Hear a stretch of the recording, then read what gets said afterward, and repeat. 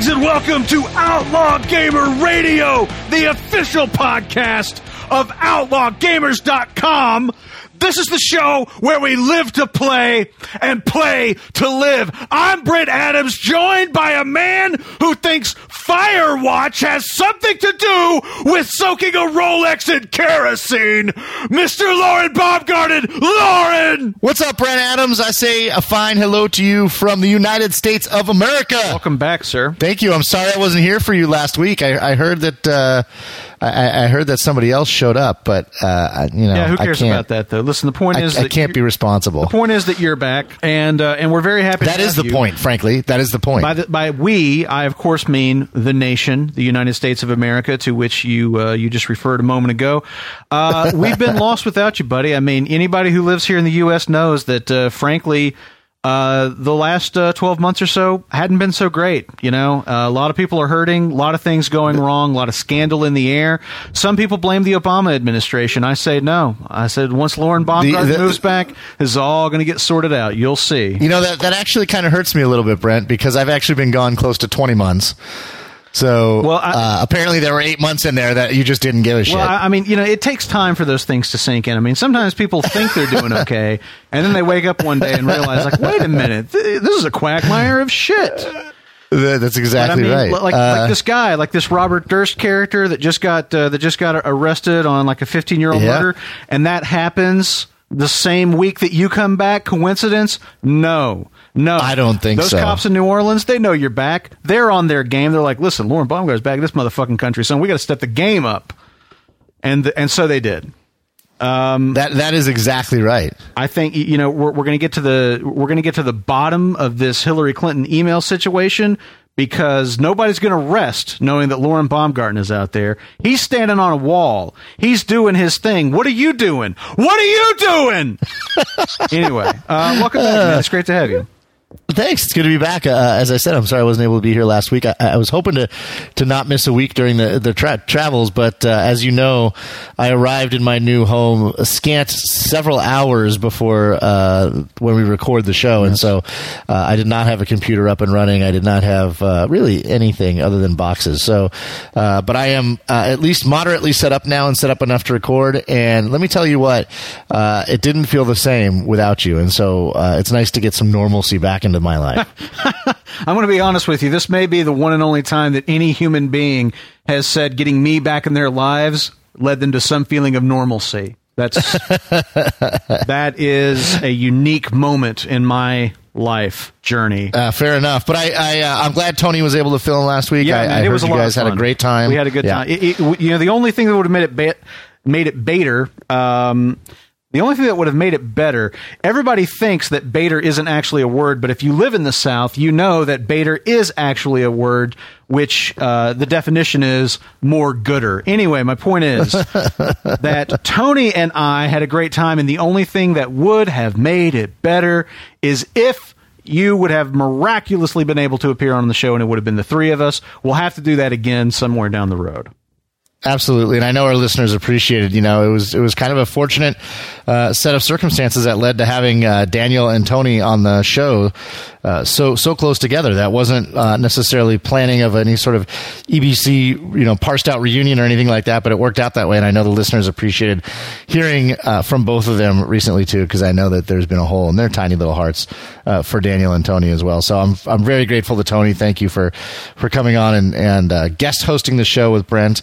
And I wish I could have been there, of course, but it's nice to be back. All right, enough chicanery. Let's get into the garage and get this show on the road. We're going to start off talking about a game which was not so cleverly referenced by yours truly in the intro to this show, and that is Firewatch. IGN had a what do they call it? First watch, first look, a first peek at this game, Firewatch. 17-minute gameplay video is up on YouTube. It's linked in our show notes. You need to go watch that and then come back here. Otherwise, you will have no fucking idea what we are talking about. But at all, I barely know, and I watched it. I watched it too, and honestly, this is the Seinfeld of video games. What we're doing right here, because it is a game about nothing. And I say that in jest. Really, what this game is actually about is some relatively interesting stuff. But by the standards of video games that you have played in the past, you watch this and you keep waiting for something. You keep waiting for the zombies to strike. You keep waiting for the cave troll to jump out. You keep waiting for a serial killer in a clown mask to jump out, and none of that happens because Firewatch is a different kind of game, isn't it, Lauren? Yeah, I thought it was really interesting, Brent. I don't know if you had time to get through all 17 minutes of it or not, but I've actually watched it a couple of times because I thought it was so interesting and unique, and I'm not sure exactly what the gameplay is going to pan out to be long term. We get to see. I mean, we see a huge chunk of it, but I'm still not clear on what exactly the overarching gameplay is necessarily, other than at this point, being a park ranger kind of. But certainly exploration. Certainly, there's some exploration. Absolutely. And certainly, there's there's objects you can interact with in the environment, tools and various things like that I imagine you'll end up relying on. We see a little bit brandishing of a flashlight. Perhaps more interesting than that, early in the video, there's a moment where the character is having to do a little orienteering with a compass and map, and I actually really got interested in that. It will remind you of playing a little bit of DayZ and having to look at a map, having to look at a compass, and basically figure out where the hell you are and where the hell you want to go. And that kind of, I don't know, like that kind of gameplay where just figuring out where you're going, navigating is actually a gameplay element to be solved, as opposed to just a blip on a HUD that you have to follow. I really dig that. And I think that speaks to a game where the gameplay is a little bit more grounded than, shooty blow up. Obviously that's there, and there's obviously going to be a little bit more to the gameplay than what we're seeing here. I thought the what we did see was very well written. I thought it was humorous. Yeah, the back and forth, the dialogue's great. Yeah, I thought the dialogue sort of, certainly there were moments that felt a little cliche or forced a little bit, but in general, I thought the dialogue sort of rolled off the tongues of the characters and fit well within the game. And I thought the acting was great, and there was something unique about watching this that it's hard for me to quantify, because I don't know that I could take pieces out of it and say this is sort of like that game, as you mentioned, the mapping or the orienteering as compared to DayZ, but it left me with a feeling that I haven't really felt in a video game before, that I can't really make in comparison to, in that it just felt like sort of a fun time walking, or an interesting time, I should say, walking around and waiting to see what this is. So I'm excited. This just came out of nowhere for me, and it was surprising in its nature and how different it was from anything I have seen. And I'm very curious to see what this develops into as we learn more and more about the game. I think that the thing that I would leave listeners with, for those who are listening that have not gone and watched the gameplay video yet and are trying to figure out what the hell we are describing, this appears to be a game about a regular schmo working a unique but otherwise pretty regular job, and that's what the game is. The game is you play somebody who is on Firewatch patrol inside of, like a national park or something like that. You're like an arm of the Forestry Service. You're up in a tower, ostensibly keeping an eye out for smoke, for wildfires and things like that. And you've got some other things you got to do as well. Like you have to go out and you have to tell some drunk campers to stop setting off fireworks, because that's a great way to start a forest fire. You have to just go around and clean up, and just those kinds of things that somebody in that job would have to do. There's no grandiose kind of action heroic journey aspect to anything that we've seen thus far, and that is, I think, the source of what makes it so unique. One thing I want to go back to and address real quickly, there's a moment that many of you will come across if you watch this video, and that I've not really been able to talk about. But there's a moment in this video where the back and forth between the main character and then his boss, who he's on radio with, they get into this interesting back and forth because she goes off on this pun-filled rant having to do with lightning, and she keeps coming back and saying things about our current conversation and things like that, and the guy just keeps oh God, stop, oh my God, no. I've not been able to talk about this because I've been under an NDR with the developer for a couple of years now, but all of those responses that you're hearing are responses that I had to similar rants from Daniel Kaiser over the years at Epic Battlecry, and they determined that my pain and horror to my reaction of pain and horror to puns is something that they needed to capture within the game, and so they came to me and asked if they could work with me on recreating that genuine sensation of disgust, and I worked very closely with the team on that, and I just haven't been able to talk about it until now. Yes, I certainly had some similar thoughts myself. Also, there's a cool moment, and I don't think this is intentional, but I could be wrong. There's a cool moment where the guy goes to like this locked cache, something that like the service would just use out in the woods to keep things like flashlights in case of emergency or something. But he has to open up this cache, and inside there's a granola bar that's 5 years old or something. There's a flashlight, but there's also a deer antler in there, which he kind of picks up and just, sort of looks like, what the hell's this? But it immediately brought me back to Deadwood, and that moment where Richardson is using that deer antler. He's like praying to the antler gods in the hotel, and Swearge comes down the stairs and says, "Fucking pagan, tell your god to prepare for blood." And I don't think that really works into the game, but my God, it made me go watch that clip on YouTube 3 times. Oh, that's hysterical. All right, moving on. Yep. So, Trine 3. Yes. I can remember back when Trine was just a little itty-bitty game, and everybody thought it was really clever. And now look at this, man. This thing has turned into a bona fide goddamn franchise. That's a true story, man. 7 million sold, according to the trailer. How about that? And I'm going to actually talk about it a little bit in the road, because coincidentally, having nothing to do with the fact that this trailer was released, I played some Trine 2 over the last week, and I'll talk about that when we hit the road. But indeed. But I had initially found this trailer a couple weeks ago before the move started, and I just felt it needed to be on here. I think Trine and Trine 2 are both fantastic games. They are both, in my opinion, among the most beautiful video games I've ever played. Yeah. And I am super, super excited for Trine 3. And I don't know if you noticed, Brent, but in Trine 3, there's actually 3D. And when I say 3D, I don't mean like 3D TV, but there's 3D gameplay. 3D, so it's not, son. You mean camera over the shoulder, 3D.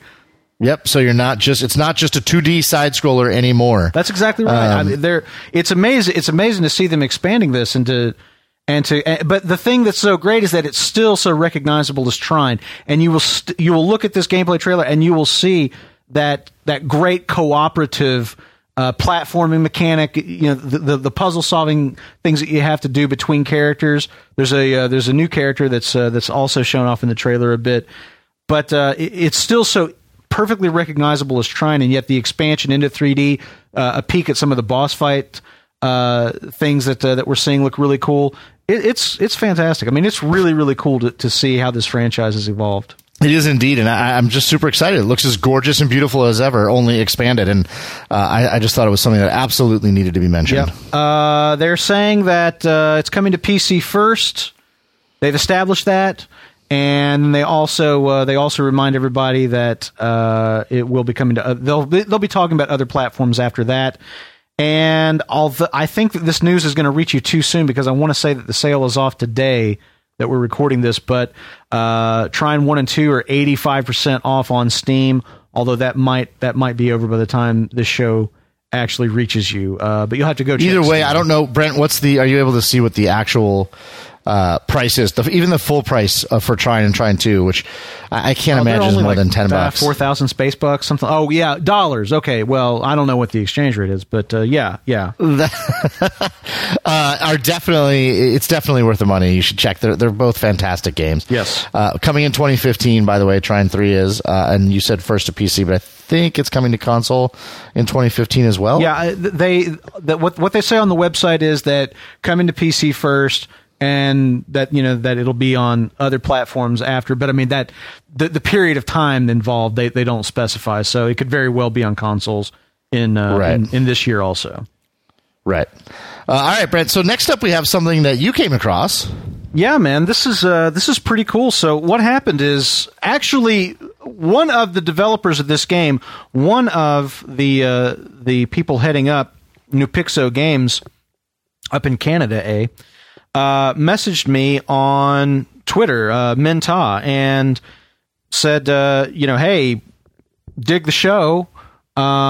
You should check out this game that we're doing. And so I went and checked out this game, which there is a Kickstarter campaign going for right now called Detective D: The Silk Rose Murders. And this is based on kind of a sort of a Sherlock Holmes like figure within Chinese history and folklore, but it is actually based on a person who existed. But there were a series of novels that popularized the character written by a Dutch author. And anyway, this game is based on the lore of Detective D, and he's a judge magistrate during I can't remember it's the Tang Dynasty, I want to say, and I think it was China's first female emperor that was in charge at the time. So anyway, this game is a hybrid of your kind of classic adventure, kind of point and click type thing, but fused with this really interesting detective mechanic, this detective gameplay mechanic of you trying to piece together and solve these various crimes that you're investigating. And if you go and check out the Kickstarter page, if you watch the video, you'll see how they're proposing that's going to work. So you have kind of traditional adventure game mixed in a hybrid with this detective mechanic in a historical setting. It's got badass, straight up old school pixel art. Looks really, really cool. So anyway, the point is I get this tweet, I go check out the game, and I'm immediately like, take my money, Jesus God, make this game. Because it looks so fucking cool.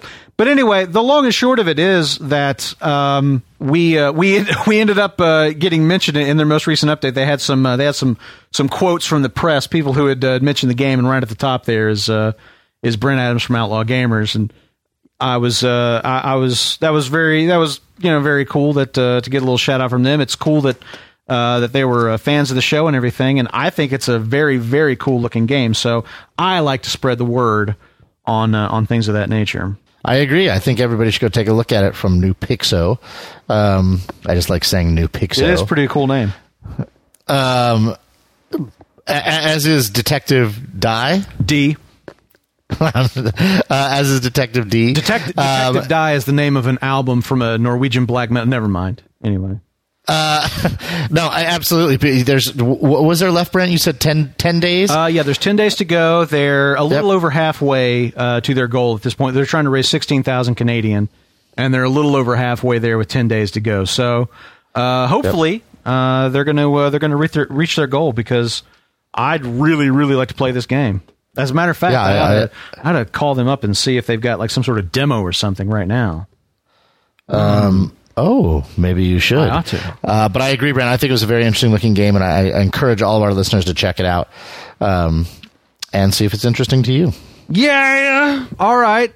Now, this one, Brent, this had to go on here because this is astounding. And at first, I was curious if my reaction to this was initially like, you've got to be kidding me. And as I started thinking about it, it actually sort of made me happy. And this is the news that Star Citizen's client will be 100.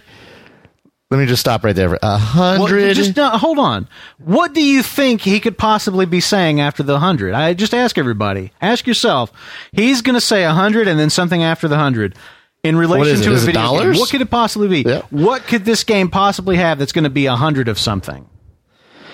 100 gigabyte download. 100 gigabytes, people. 100 gigabyte download. Let that sink in for a second. A lot. I've not heard. The closest I can think of to that. I'm trying to think of specific games, but I think GTA was 50. Is that right? Maybe. I didn't get it on. On digital download like you. So, but I would assume it would clock in very close. No, to that. but I think the install was 50 also. Yeah. Okay. Or close to it. It was huge, and GTA is huge. This is just astounding to me. And my first reaction to this, Brent, was you've got to be shitting me. There's no that's laughable. It's ridiculous. Nobody's going to play that. And then I kind of stepped back for a second and calmed down and said to myself, wait a minute, this is actually good news. This is indicative of games moving forward. Games, that are going to require, granted, this is sort of the bleeding edge when it comes to that, but eventually, I now have a 2 terabyte drive in my computer that I use as a media drive. Right. That I don't remember what it cost me. I have an SSD that I use as my boot drive, and I have a 2 terabyte media storage drive in addition to another 500 gigabyte sort of general storage drive that has my games and that sort of thing on it. Sure. And 2 terabytes, 2,000 gigabytes, 5-7 years ago was sort of unheard of, and so probably not far off that we will soon have, petabytes. Is that the next one? I think so. Yeah, terabytes after gigabytes, but it's no. I mean petabytes after terabytes. Right. Yeah. Now, obviously, the first PlayStation that got released, the first PS4, is a 500 gigabyte PS4, and so something like this would eat up 20% of the storage space, and that, of course, assumes that actually its storage space is pure 500, which we know it's not. So it's a big deal, but I don't know. It kind of warms the cockles a little bit, Brent. It warms something.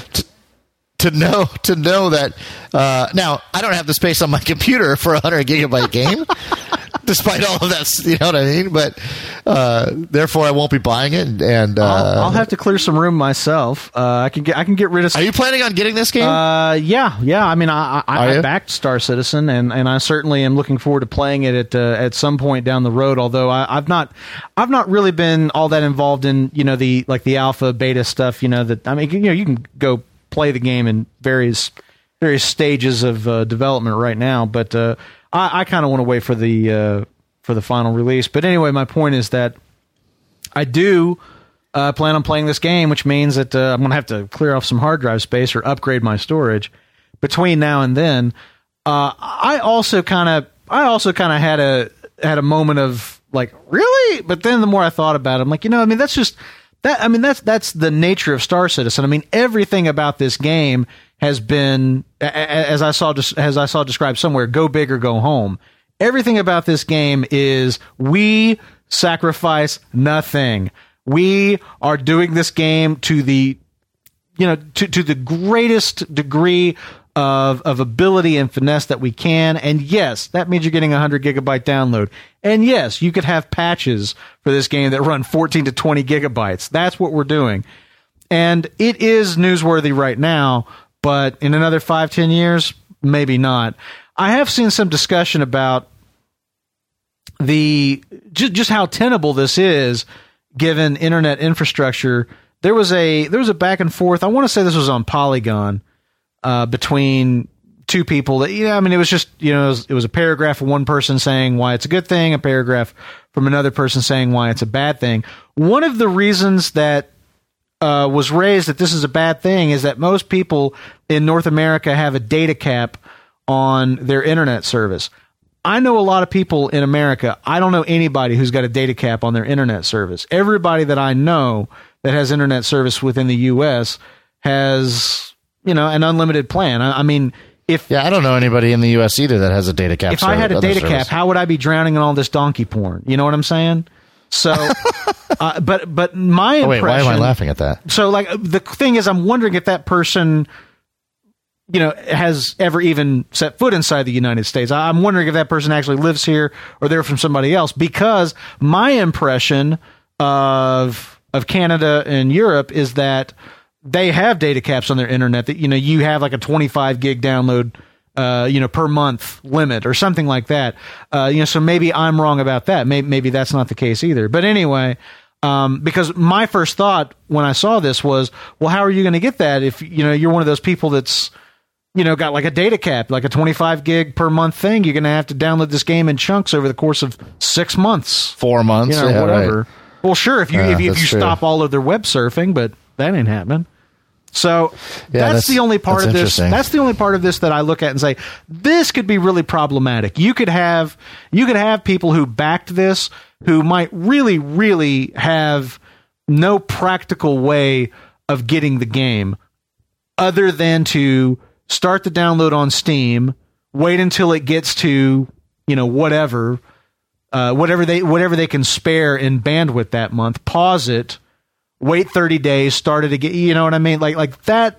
Yeah, I mean, I think at that point, if it's somebody who backed it, I mean, you're going to run it. So it's interesting. We're not talking about this week, but there was recently an article on Steam and the customer service, and I was thinking, if somebody buys it and doesn't notice, and we would run into those problems with the golf club where people would buy it not knowing it was a DX11 only game, and they couldn't play it, and they got to go through Steam for refunds, which is a huge pain in the ass. Yeah, it is. What I was going to say was I feel like if somebody backed the product and now they can't play it, and it wasn't set up front, obviously, on the Kickstarter, this is going to be a 100 gig download. And how would you know that it was going to be a 100 gig download at that point? And I don't fault them for that. But my point is I think they would need to refund that money, or at least offer to people who are like, look, I intended to get a reward of the game, and I have a 25 gig a month data cap, and that's just untenable. Yeah. You know what I mean? That's an unreasonable expectation in my mind, that you would think that somebody would be able to download that. Or that you wouldn't at least make accommodations if they couldn't. Yeah, that was what I was thinking. Is that I would think that they would. I would think that they would need to go into some kind of. They need to think about physical media. They need to think about getting a DVD or something like that to to these people for the least amount of money possible. Yeah, that's interesting, but I guess we'll have to see how it shakes out. It is hopefully a sign of what will become increasing internet speeds, increasing internet for those that do have data caps, caps being raised and that sort of thing, and then ultimately what will be higher fidelity and better games, because they will have assets that they'll have larger assets. Brent, that's right. Internet infrastructure will evolve because of Star Citizen, or fucking else.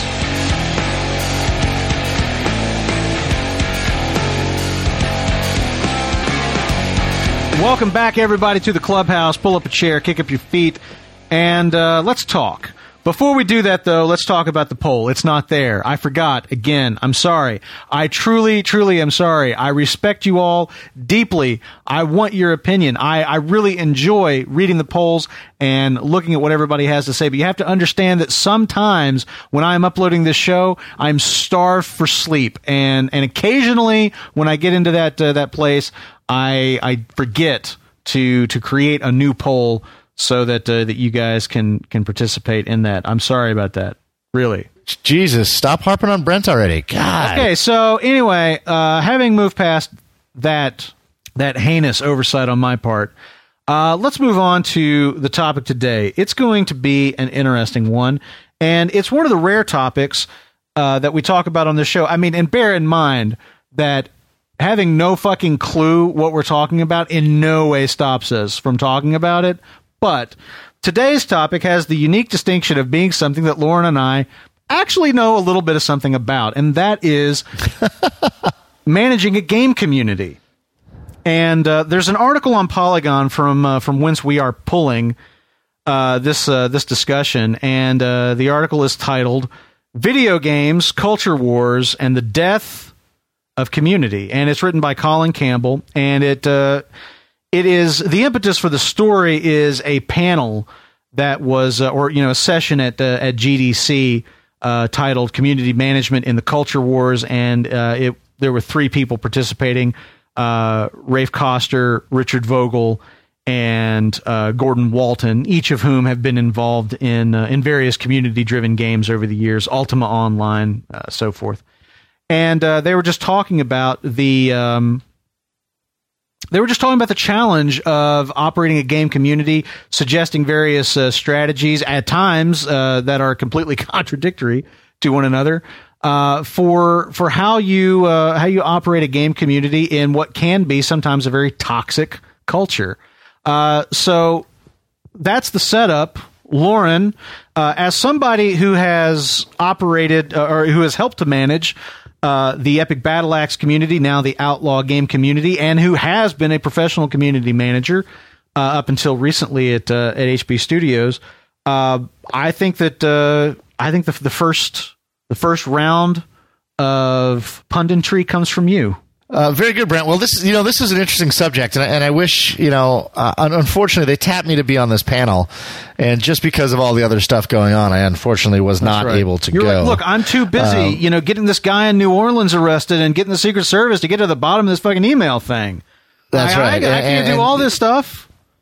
They came back. They offered me another 2 or 3 figures. They added some zeros. I still was not able to do it. I'm busy curing cancer, I think it's guys. Jesus, busy. It's a very interesting discussion nonetheless. And there's some things put forth in here that I agree with personally. And there's some things put forth I'm not sure that I agree with personally.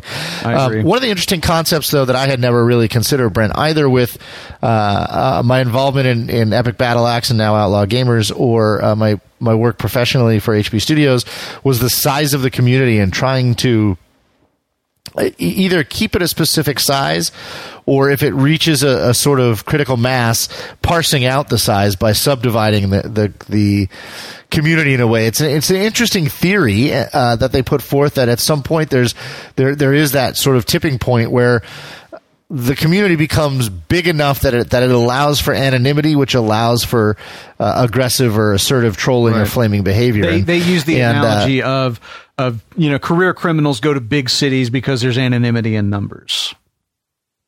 Yeah, and it makes sense to a degree. I think psychologically that makes sense, although I just don't know that in my personal experience that I found that I would say, for example, that the HB Studios forums has somewhere in the neighborhood of 150 really consistently active members. And when I say consistently, I mean on a daily to maybe every 2 to 3 days active. There's many, many more members than that are active frequently, but maybe not, once a week or every couple weeks. But really on a regular basis, I would say it's about that amount. And I don't think that the people that we had issues with that I ended up having to ban, I don't think that the fear of being acknowledged in a smaller group did anything to deter them from their behavior. I think my feeling is, and you have to understand that it's all sort of based on the best that I could suss out given the circumstances. I never personally spoke to over the phone or in person any of these people, so it's very hard to tell.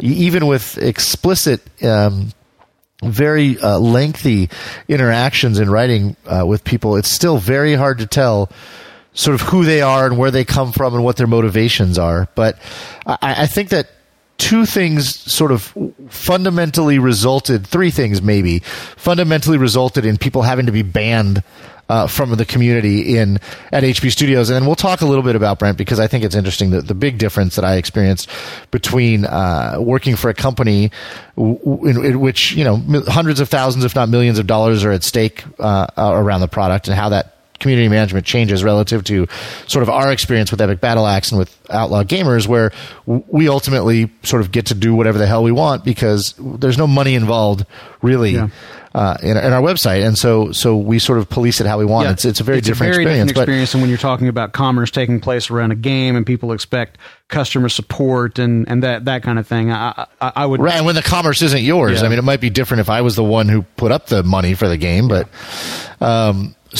But there's really basically 2 or 3 things that ultimately resulted in people being banned, and this is what I think they were, although I can't really be sure. And one of them, I think, is just there's people out there that I'm trying to think how to put this, but really sort of lack social skills, aren't very good at interacting with other people, and don't understand what comes across as disrespectful.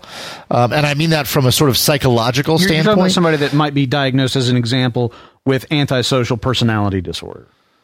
Right. Yes. Or something similar to that. I mean, there's people that there is a percentage of the population, and it's probably not small. I'm making this up, but 5, 7, 10% of the population that has a sort of diagnosable, sort of mental issue that they just don't interact socially the way that the majority of the community expects us, what we consider to be basic social norms. And so, where they struggle in sort of real in-person life, they also struggle in places like forums, and they probably feel a little bit safer interacting in forums because of the anonymity. But ultimately, I think there's a section of people that we're just not able to interact in a sort of normal, healthy manner. I think there is a group of people, the sort of second group of people that actually actively want to go out and use this as an arena to screw with people or to be an asshole, or they just want to troll and flame, and you know what I mean.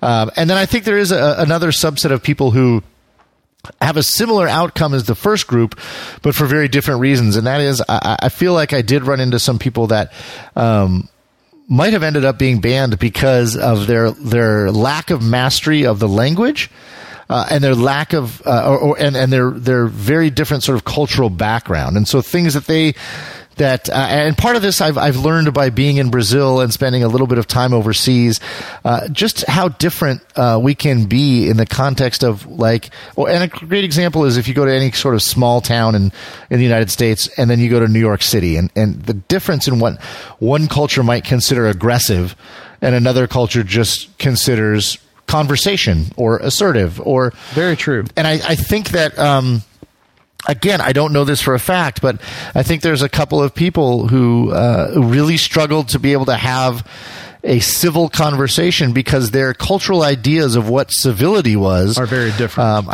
Are very different, and on top of that, they don't have a mastery of the language, in this case, English, and you put those two things together.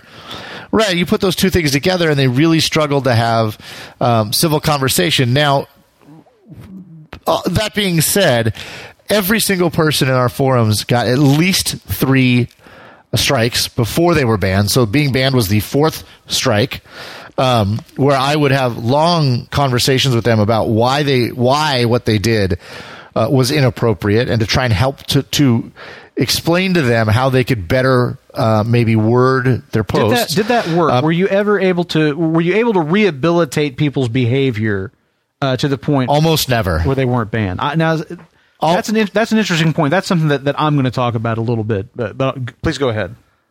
Yeah, I mean, almost the truth is almost never. I mean, you could tell the people that the people that ended up getting banned. There's almost nobody who got to 3 strikes and didn't get to 4. The people that you might be able to say like rehabilitated or whatever usually have 1 strike, and that was so real quick to be clear, Brent, they got at least 3 strikes before being banned, and in almost every case, I at least gave them an unofficial warning for a 4th strike, and usually in a 5th one before actually banned. Yeah. They had usually 5 opportunities prior to the one that they finally got banned before getting banned. And so most of the people that you might consider got rehabilitated, quote unquote, have either 1 or 2 warnings, because they're people that understand why they were getting warnings, but just like one day were like, I don't care, this guy's just being an asshole and I'm going to lash out knowing I'm going to get a warning. Or occasionally people will come home drunk at 2 a.m. and say something, and then I'll write them and I'll get an email from them. It happens. Actually, that's not what my life would look like if I came home, got really drunk, and was like, God damn it, I'm going to get on the internet and talk shit about some games. Those people would always, when I would write them, would say either I'm really sorry, I know that was out of line, I just got really frustrated and the guy was pissing me off or whatever. Or they would say something like, I understand that, Lauren, and I can see how you might have thought that across the line, but this is let me explain why I thought this, and then, and that would go like that.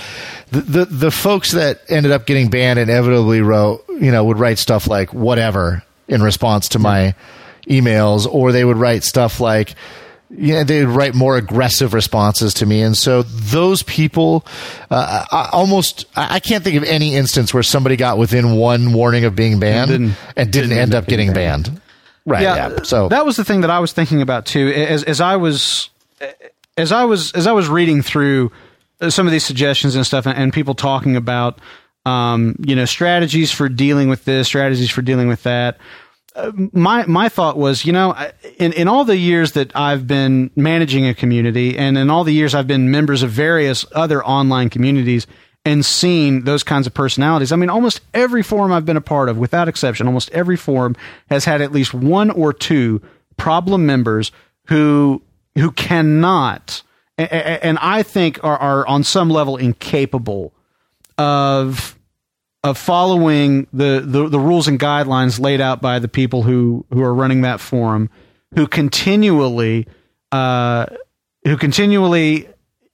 up either harassing other people and will inevitably get banned, will come back under a different name, and then everybody will figure out it's the same person all over again, and that kind of thing. I've seen it time and time and time again, both in our community and in others. And I've come to I think the same conclusion that you were just talking about. I think that you have a certain percentage of the population, whether by choice or by nature, who really cannot fit into your community the way that you want them to. And over the years, when we first started out, doing Epic Battle Axe and then, slowly kind of getting a community and stuff, I was always very reticent to ban anybody, because I thought, even if they have an inflammatory opinion, I feel an obligation to let them have their say. That's the First Amendment, part of me that really believes that you only have freedom of speech if you're hearing things that you vehemently are offended by and disagree with. If you're not hearing those things, then you don't have fucking freedom of speech. So, I really believing in that principle led me to really, really put banning as the dead last option that we were going to have, and we were going to exhaust everything between here and there to try to make sure that didn't happen. But like you were just talking about, in almost all the problem cases that we had, looking back on it, it seems inevitable. Looking back on it, it seems as though you could almost see it's like, this is not going to work. We're going to end up banning this person. I can tell right now, and that's usually what would end up happening.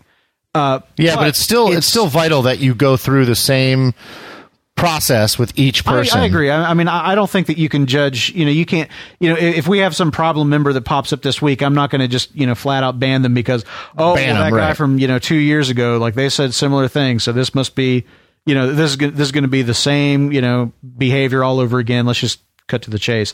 I agree with that, but I'm just saying that, I have kind of resigned myself, similarly, that there is a small percentage, and that's the thing. I mean, we've had a very, very small number of people that we've out and out banned over the years. It's been a very, very small number.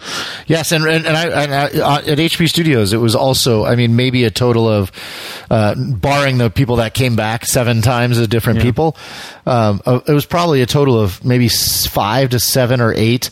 Less than 10. Maybe less than 10 people, like outright banned, all of them after 5 or more warnings, out of, I think, something like 4,000 registered members or something. So anyway, just to put it sort of a cap on it, I am very skeptical as to the idea that for that percentage, whatever it is, I think it's less than 10%. But for whatever percentage of your audience on your site that is going to engage in that specific kind of constant, repetitive, harassing behavior, I really don't think that there's a lot of hope of reforming those individuals. I think that the culture of your website itself and how you kind of manage that culture, I think that takes care of the people who are maybe engaging in that because, well, I see other people just, kind of shooting from the hip and, kind of flaming a little bit. And there's a sort of an undertone of rudeness and personal attacks and everything. So I'll just engage in that too. I guess that's just how it is here. Those kinds of things can be managed by just the culture that you promote on your website. But I don't think that the majority of those people are engaging in the problem behavior to the degree of these people that we're talking about that legitimately seem as though they have like an antisocial personality, where they are incapable of abiding by, the I guess the kind of the social norms that, a neurotypical person expects, just as an example. So yeah, I don't know. I think that there is a certain futility, in some cases to reforming people. And I think that while people on here, they're kind of talking about it in terms of, well, this is about cultures clashing, and if you just start filtering people out, then you're not really helping the situation, because that just encourages people to retain to their small groups even more and engage in kind of more tribalism and et cetera, et cetera. But I think with that, as with everything, there's a threshold. There's a point at which disagreements and arguments and things like that are going on are manageable, simply because it's just different. It's just difference of opinion that gets really heated, or where the stakes are perceived to be really high. There's a threshold below which that kind of stuff does get managed simply by leadership within the community, and people saying like, hey, it's great that we're having this discussion, but it's only constructive if we're not attacking each other and we're actually talking about the subject at hand. But above that threshold, there's a group of people that I perceive to be the real problem. That it's really not about like culture war or anything else. It's just about them kind of being unable to make nice with everybody else. Yeah, I do want to point out, Brent, before we close out the discussion, something else that I think is of vital importance, and I'm so glad that it was brought up in the article, and that is that they allude to the fact that the importance of being honest and forthright with your community. And I think more than anything, and I think we've seen this, Brent, but I think more than anything, being honest and forthright with your community with information, telling them what's going on, is of vital importance. And being honest and forthright with how you deal with people that are problems is of vital importance. And being able to deal with them as fairly and equally as possible is very important. And I think, it was very interesting. I wish that HP Studios would have really made an effort to document our experience and then taken it to GDC, because we went through a lot of very interesting permutations of community management in the context of, we released games. The game came out on Xbox One, PlayStation 4, and PC. The game was released on the 3 platforms separately. Updates would come out at different times. And there were times during the process where I wondered if we were exhibiting too much candor, if we were giving out too much information, because we were completely transparent, and sometimes it really left people sort of shaking their heads and not understanding what was going on, because we would tell them, like, look, we've submitted it, we have no control over this, we don't know why it's not been up yet. And it did definitely make me wonder at times if there was too much information. But I think, which I think is interesting, and I'm not saying right now on the air if it was either good or bad, but it was an interesting experience. And I think that candor piece is just vital. I think that's true. I think that, well, here's what I would say. I think that in whatever interaction you're going to have with your audience, I think you need to be honest. But that is that's a separate metric from how much information you're going to share. You have to kind of set that meter, whatever, the comfort level is, and I think try to be consistent. But wherever that one needle shows up, honesty has always got to be, honesty has always got to be a part of the situation. I think I think just to close out with a couple of things that we didn't really address from the article, but that are talked about. I was a little bit curious about there's a statement made at one point, and I'm not clear if this is the article's author or if this is, like a kind of a summation made by one of the people on the panel. But I'm sorry. At one point, it looks like this is being attributed to Koster, but he's talking about having kind of groups separated from each other, existing kind of in an echo chamber where they're just kind of reinforcing their own opinions and things like that. And then when they come into contact with another group that doesn't agree with them, you get this big cultural clash, which he distills down as a disagreement between the political left and the political right in the West. And I really found myself scratching my head at that because there's no clarification or any other information given on that, and I'm trying to figure out what context that claim is made in, because there's no information to kind of I don't know to back that up, and I don't really know what the relevance is to game communities at all outside of possibly the Gamergate situation, which certainly there were kind of accusations going both ways that this was I don't know, kind of like a traditional or mainstream sort of group of people versus like a social justice warrior group of people, and there's this kind of progressive versus conservative mindset. Outside of that one instance, I can't really think of any way that like political left versus political right by Western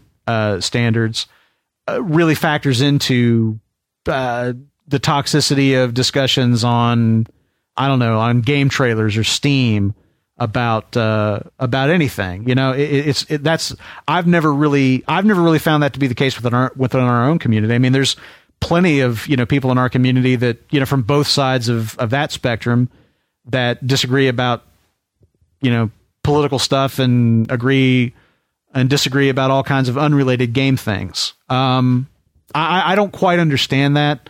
I would love to have seen like video or something from the panel to kind of better grasp what they were talking about there. But anyway, just to sum up, it was really interesting to kind of get the insight and to kind of see how some people I think tend to favor an approach that does ban people for bad behavior, and other people feel that's not exceptionally constructive. Some people feel that really what you have to do is you have to have leaders within the community that are working kind of as ambassadors to set a good example and all that. And I think all those things are true. It's not necessarily an either or proposition, but I guess that I feel like the one thing that is said in this article that I think really, really struck a note with me, this statement that oftentimes what will solve these kinds of friction problems, at the edges of different, kind of subgroups, is if the community overall feels a sense of identity to the community itself that is a uniting factor that eclipses those kinds of things. And I think that really, really rang true to me because through the various kinds of debates and discussions and disagreements that that we've had on the website over the years about things gaming and non-gaming related, that sense of community, that sense of we are axe heads or we are outlaws, that feeling of really belonging to something worthwhile, keeps us together. I think it's like family. It's like, yes, me and my sibling, we don't get along, or, me and my parents really disagree about this, but we're family. We have this unifying thing that binds us together, and no amount of disagreement is going to pull us apart because of a disagreement. That I think is very, very true. And if you can engender that kind of sense of identity within your community, if you inspire people to feel that, belonging to your community is worthwhile to them, I think that does solve a lot of your problems right there, because as we know, belonging to a community like Epic Battle Axe or a community like Outlaw Gamers, that alone, I think, has been enough to help our community certainly flourish and avoid a lot of these toxic traps that they're describing here. Although I wish I could give advice on how you do that. I really don't know how you do it. Right. I think we were. I couldn't explain it. I think we've been very lucky. We've been very fortunate to have an amazing group of people as members who have not only upheld but personified the ideals that you and I and Daniel and Tony have always felt were very important. And that is thoughtful, intelligent, respectful discussion about video games, and we've been very lucky. And I can't put a finger on it either. Other than that's just how we wanted it. That's just what we always talked about, and that's what we held up and valued. And we've made it a priority and made it clear that it's a priority. I think so. I mean, it was interesting, especially in the Game Trailers years, to see people coming from Game Trailers to Epic Battle Axe, and to see them kind of frankly behaving the way that they were used to behaving on Game Trailers, and seeing people from our community saying, that's not how we do things here. And that's the thing. I don't think that anybody wants to be in a toxic community. I think that there are very few people that actually want that environment. Most people don't. And I think that if you, kind of give them a sense of empowerment to help steer it, I think that the majority of people are going to try to make their community the best that it can be. I would agree with that. So we want to hear what you guys think now. You guys are in as good a position as anybody to sound off on this, because you're part of the greatest gaming community on the planet. And we'd love to know what you guys think about this, and what you think has been effective in our community and maybe other communities that you belong to, maybe not as effective. But I'm really, really anxious to hear what you guys have to say about this, because you guys have a front row seat to all of it, and I imagine you're going to have some great insight.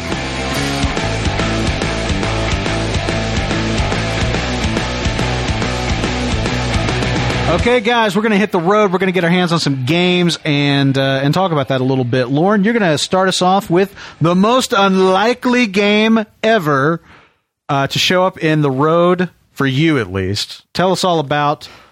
I'm trying to think if this is in fact the most unlikely game ever, or if something like Rambo is less likely. But actually, I do think that this game is more unlikely, because I actually played this entire game and hated it. You're on the record as we recorded an entire podcast where you talked about how much you hated this fucking game.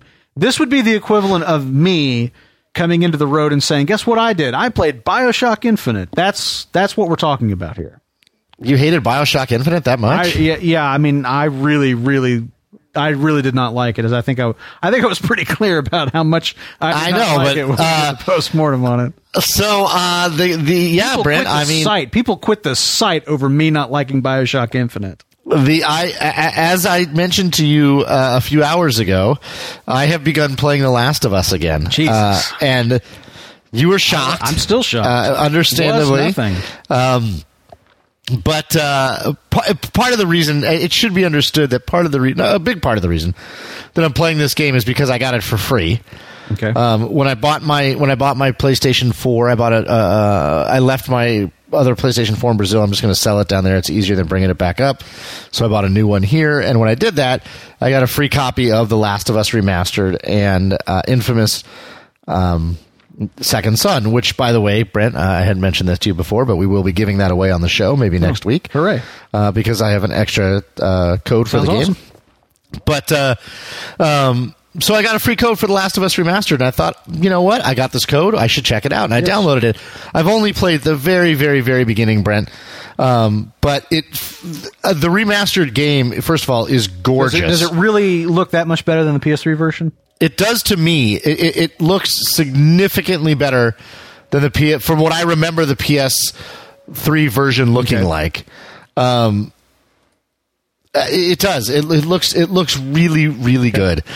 So I've only played through a little bit of it. I got a new TV. The other thing I thought that was pretty appropriate, Brant, was that, you recall that I played The Last of Us sitting on an empty floor on my TV when I first got to Brazil, and now I am playing it when I first got back to the US. Have gotten back. Not quite on an empty floor. I have a bigger, more badass TV, and I have a chair to sit in, so it's much more comfortable. It'll be interesting to see how that changes your appreciation for the game. I have enjoyed the first 15 minutes. I will let you know how it goes. I don't have much to report other than that I'm playing it. It looks beautiful, and right now I'm not hating it. Well, so. Okay. There's so many things I want to say, but I don't want to insult you. Wait, okay. Yes, I do. I always felt like the things that you were saying that you did not like about the game to me seemed... I don't want to say that they were trivial in the sense that, like, oh, Lauren, come on, like, you don't really mean what you're saying, or that doesn't really matter as much as you're saying it does, because I respect your opinion deeply, and I know that you're an intelligent enough, self-aware enough person to, to articulate why something didn't appeal to you.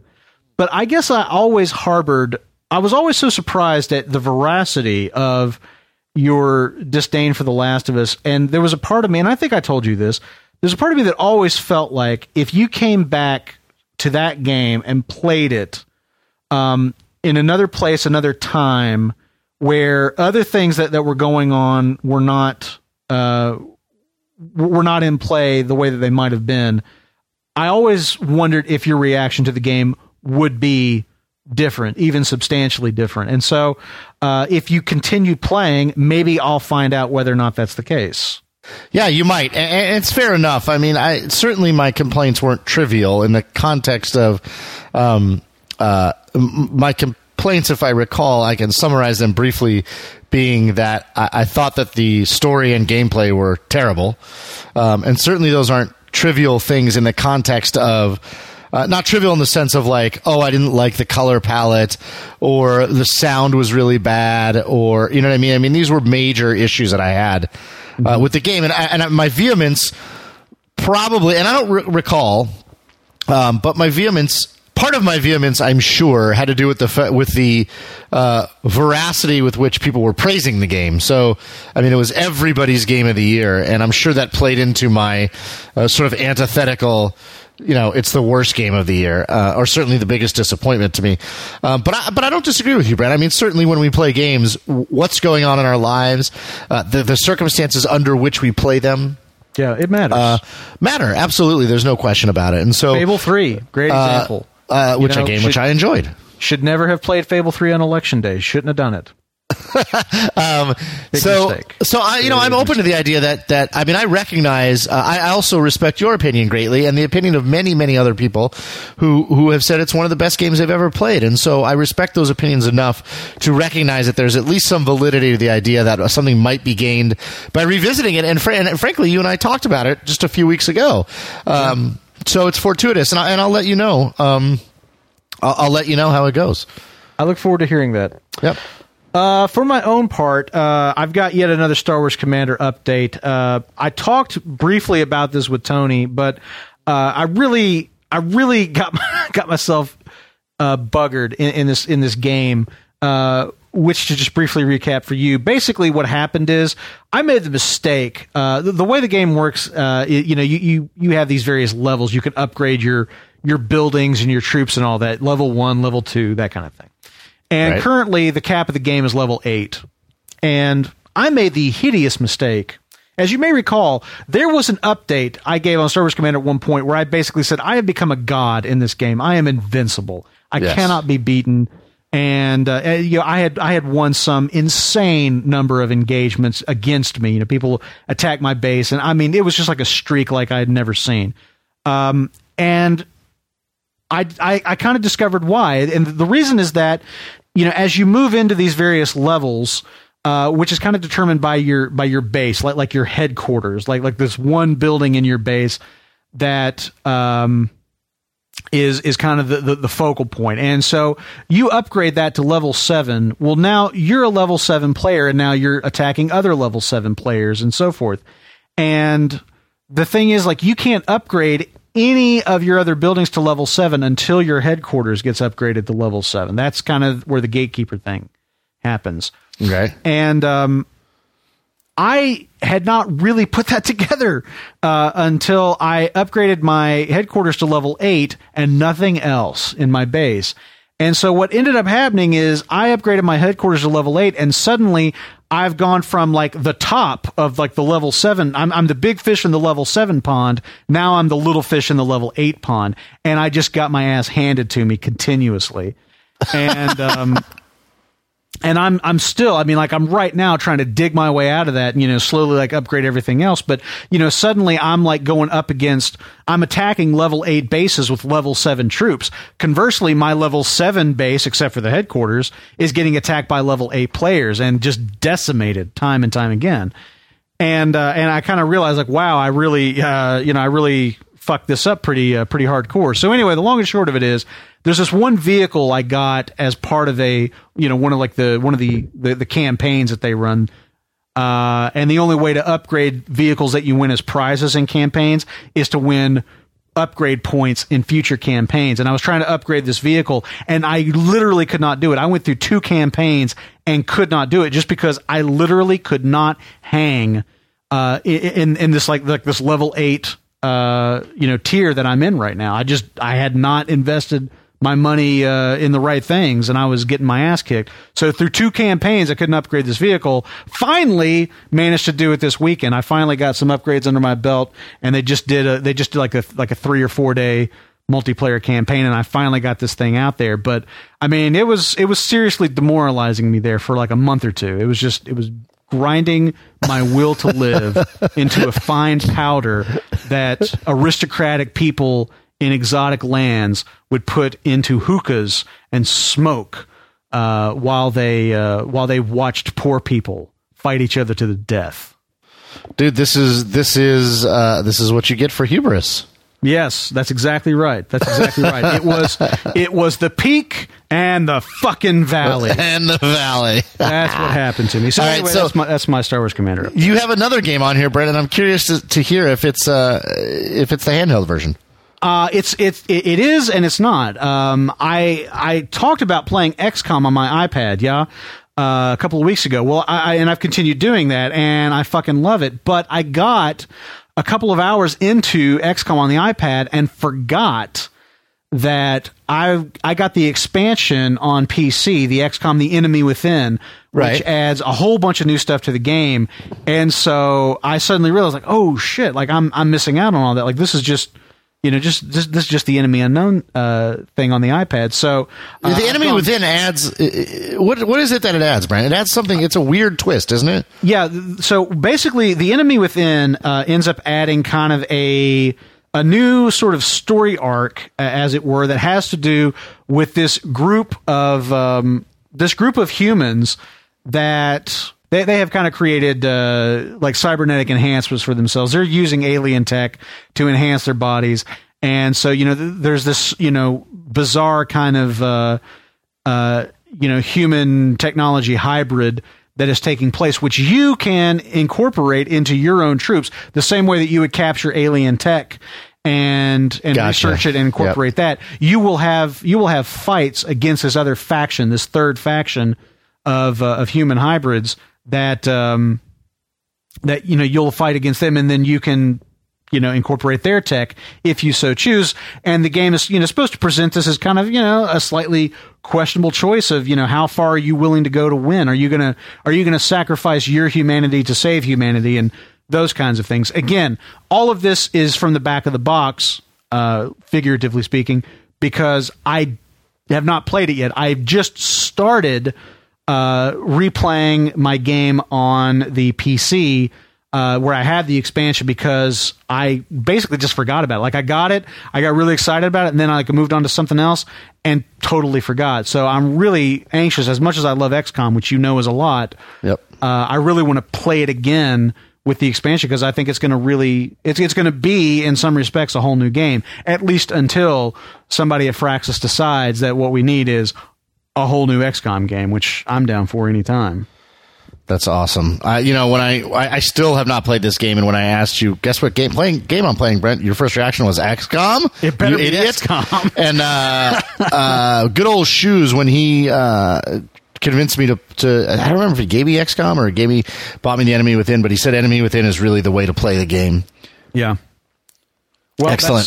That's a glowing endorsement. I'm really anxious to get in farther into my game. Right now, I'm still at the like in the first hour. Yeah, that's a game that, fortunately, I could see playing that game even 2 years from now. I don't think it's going to last. Like, it's such a good game mechanically. Yeah. That I don't think time is going to hurt that game for very badly. No. It's not graphically it's interesting to look at, and it's not about the graphics necessarily. No, it's just like the art style and everything, and the graphics. I think they're like right where they need to be to like work well together. Yes, and it's not like a game that you go back and you're like, oh, I can't possibly play this because it's it's 32-bit graphics. Right? No, and it's really about the gameplay, and so I'm hoping one day I will get to that game. However, I hope so too. So Brent, the last two games that I'm going to talk about just briefly here are both games that I purchased because my new television is 3D. Ooh. And I didn't actually buy the TV with the express desire to get 3D. Oh, gotcha. With the express desire to get 3D. As a matter of fact, I had decided that I didn't need 3D and then selected this TV that I wanted and realized that it actually had it. So I thought, okay, I'll get it. It's a Sony set. It's a 50-inch Sony set. And it's unfortunately, there are precious few games on the PS4 that actually support 3D, and I won't even get into 3D movie content. It's been tremendously frustrating experience. But of the games that are available, and there's only one or two other games besides what I'm about to tell you, I have played Trine 2 in 3D, which is incredible, phenomenally beautiful, amazing 3D, and just stupendous, just a perfect use of 3D, and it begs the question why more games aren't doing it when you play Trine 2 3D. It's absolutely gorgeous. It's got this wonderful storybook feel to it that the game already had. It's even more pronounced when you play it in 3D, and it's absolutely wonderful in 3D, and I cannot, if you have a 3D TV, you should play Trine 2 in 3D. It is an example of what playing, why one would want to play a 3D game. The other one is Sniper Elite 3, sort of randomly enough. Interesting. Happens to have been, they have a 3D option. And so I picked it up for $30 at the local store here. And I've only played about, maybe 20 minutes of it in 3D. It is interesting. Sniper Elite is an enjoyable series of games to play. I wish there were more sniper games out there like this. Harkening back to games like Project IGI back in the day, which was one of my very favorite games back in the day. Yeah. I don't know where I fall out on this game as a game yet or in 3D. It plays well in 3D. It looks good. There's a couple things that like HUD elements that need to be tweaked, like when you scope down the 3D sight, but it's got that slow motion Mortal Kombat. It's bone crushing bullet time thing, which has gotten even worse now. I shot this guy. I think I read about this before, but I had forgotten about it. I cut his spleen in half. It was awful. No. It's better than that, Brent. He was sort of kneeling down a little bit, like on one knee, like you would if you first mistake. If you take a knee in football or whatever. And I shot the knee that was elevated. Apparently, the angle I shot right through that knee and into his testicle, and it actually it peels. It peels back. It shows you his dangling testicle, like internally. And it shows what the do you bullet mean internally, like inside his fucking pants. Internally, I mean, no, inside his body. Inside his body, inside his body, like X-rays, like they. So it shows you. It shows you his testicle as the bullet is going through it. Yes. And it actually says like testicle shot 26 XP or whatever it is. It's brutal, but. It's so far it's been fun. The 3D seems to work very well. I wish there were more games that supported 3D, and I hope there will be in the future because it's completely enjoyable, at least till VR comes out. Yet another game that is just leading us down the disintegrating path of our society to the point where we reach the all-time favorite television show of people everywhere, Ow My Balls. It all starts here, buddy. It all starts here. I wish, actually, you know what? I now realize that being on the PS4, I could have saved that video clip of... You should have shared that, definitely. I absolutely should have, and we could have linked to it potentially in the show notes or something like that, so people could have looked at it on my... An opportunity missed, clearly. Yeah, so those are the games I've been playing. You know, I found out when I came back here that until I make this... I sat down to play Dragon Age Inquisition, which I've been dying to get back to, and realized that none of my game saves are there, and until I make this my primary PS4, I won't have any of my cloud saved game saves. And if I make it my primary PS4, my wife, who has a secondary account on the PS4 that's in Brazil, will no longer be able to play her games that she's playing. And so I don't want to sort of lock her out of her games. So for the next couple of months, I can't play Dragon Age, which was my big plans. So I got to play games I haven't played yet. But alas. What'd you say? I said, but alas. But alas. So I'm playing games I haven't played yet, like Trine and Sniper Elite 3, The Last of Us. I would like to see if I can pick up a cheap copy of The Order, just to give that a try. I can't find it at Redbox, so I was going to see if I can pick up a cheap copy of that. And I'm actually interested in the Sherlock Holmes game, Crime and Punishment, which actually got pretty decent reviews. Yeah, I got that as well for PS3. I'm anxious to check that out, actually. Yeah, well, hopefully we'll be able to talk about that and more as we move forward in the coming weeks. I'm a little bit set up here. So with that, Brent, I think we're going to wrap up. And as usual, we're going to turn it over to our listeners. We want to hear what you guys think about everything we talked about today. Trine 2 in 3D, Sniper Elite 3 in 3D, XCOM The Enemy Within, Star Wars Commander, The Last of Us Remastered. Of course, what we discussed in the Clubhouse, the state of video game communities and communities in general on the internet. And then what we talked about while we were hanging out in the garage, Star Citizen's 100 gigabyte download, Detective D, The Silk Rose Murders from New Pixo Games. Make sure you check out that Kickstarter.